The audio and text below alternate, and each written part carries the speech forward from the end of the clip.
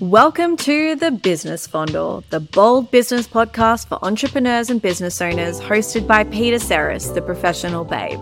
So why don't you pour yourself a drink and slip into something a little more comfortable, and I'll get your business going.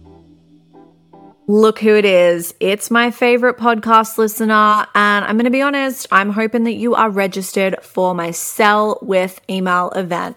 If you haven't already, head to the description and make sure you opt in for this awesome event where we cover the mindset and the strategy around how we can sell and make money with email. Now, given that we have this event coming up, I have an on-brand topic that we are going to cover today. And it's about how you are going to get much better email conversions, aka you're going to sell more shit if you can solve the objection before you sell. Now, let's set a scene. Let's pretend that you are preparing for this beautiful launch campaign. You've got all of your content. You're really excited around it. And then you get into the launch, and then all of a sudden you are hit with these curveballs of all of the other crap that you didn't think that you needed to kind of answer that's really unrelated to the launch. So this could look like people that are really unsure if this is, what they need to invest in their business right now. Or they feel like that they are so attached to this story that they've created that even though that you are presenting all of this content that is just so incredible in a launch, they really just don't even see this as anywhere near their reality because they believe something completely different. So this could look like you talking about how easy it is to sell an email, and they haven't sold anything in months and they are convinced that it's the economy. So this is where, and I love that my client Taryn said, the launch runway, and how when we have this longer launch runway, you are going to have a better launch. And often, a lot of the time, we will want to get the results in a really quick space of time. And I think sometimes because we are so close to the launch and what we're doing, it's like we assume that everyone is there with us and paying attention. Where I find in business, the more time we take with something, the more that people benefit. And something to consider is that, we know how good our services are. We know how good our offers and our products are, but we need to remember that everyone isn't there yet. Because if they were, they would have purchased. And if you feel that you have been continually promoting something for a very long time and it's just not selling, and that you've had people that have been on the fence for like 7 different launches, that we could really shake things up. And when we're in that launch runway, really solving the objections first. So, let's look at Give Good Email as an example. So this is my course on email marketing. So one thing that I intentionally do as we lead up to a launch is I really solve the objections first. So what I like to do is that when we're in the launch for email, I want to focus on all things email. I don't want to feel like that I'm kind of flip-flopping around with my content or putting stuff out there that feels like that it doesn't really relate. I want all this email specific shit. So what I do ahead of time is I will prep people for the sale. And I'm aware of the common objections that I have. So something that I hear from my clients is, I don't really know if this is the right thing for me at the moment. I don't know if I need it. And they get really in their head about this. And it doesn't matter how well I marketed it.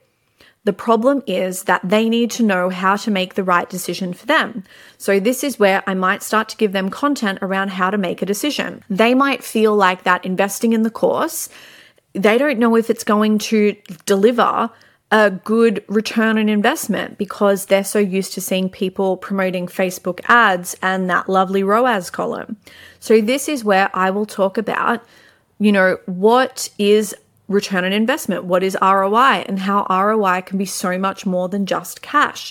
Because there is some really good stats around how email makes money, but there's also so many other things that it does as well. Like it builds your business's wealth and it's real estate. You're building up a platform that, you actually own. So I will get them to understand that when it comes to ROI, we can look at so much more than just cash. And this is really handy to know because I think a lot of the time we're having to kind of, focus on the launch, focusing on all of this wonderful content and selling, but then we also have objections. I think for a lot of us, we are going to have a much better launch if we can address these objections first up.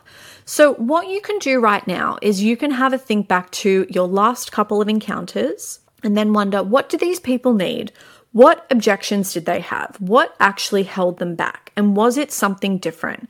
Because let's be honest, we've all probably had sales conversations before where we feel like that we're giving someone exactly what they need. They're telling us, oh, here is what I'm curious on. Here are the results that I want. We give it to them and there's still something holding them back. And then all of a sudden, this like little nugget drops and we're like, oh, okay, shit. It's actually not about the thing. It's about this other thing. So what we can do is we can look back at all of this stuff, all of this data, and then ask ourselves, how can we start to, prime our audience? How can we pop this in now? If you're sending emails, and you absolutely should be, and we are not in launch, this is all of the stuff that we can do when we're out of launch. So that when our cart is open or when we're in that lovely little window of our conversion event and our cart's about to open, that people are going to be ready and that they maybe know how to make a decision, or that you've met all of these objections that they're at and they're like, oh, awesome. My questions have been answered. I feel really at ease. And this is where you are not going to have anywhere near as much pushback in a launch compared to, say, having to sell and educate and then also teaching them how to make a decision, or teaching them about how they can trust themselves with a purchase. And I also bet you that when you start to release content like this is where your clients will start to contact you and say, oh my God, I needed that email. Or, oh my gosh, that reel that you posted really spoke to me. Because we need to remember that sometimes people don't actually realize that these are problems until we can come in, we can highlight it, and most importantly, we can solve it for them. Because we need to remember that if you have someone in your world that, say, let's pretend that they feel like they struggle to make a decision and trust themselves. Like, this is of course going to help you when it comes to sales time, but think about what this also means for that person.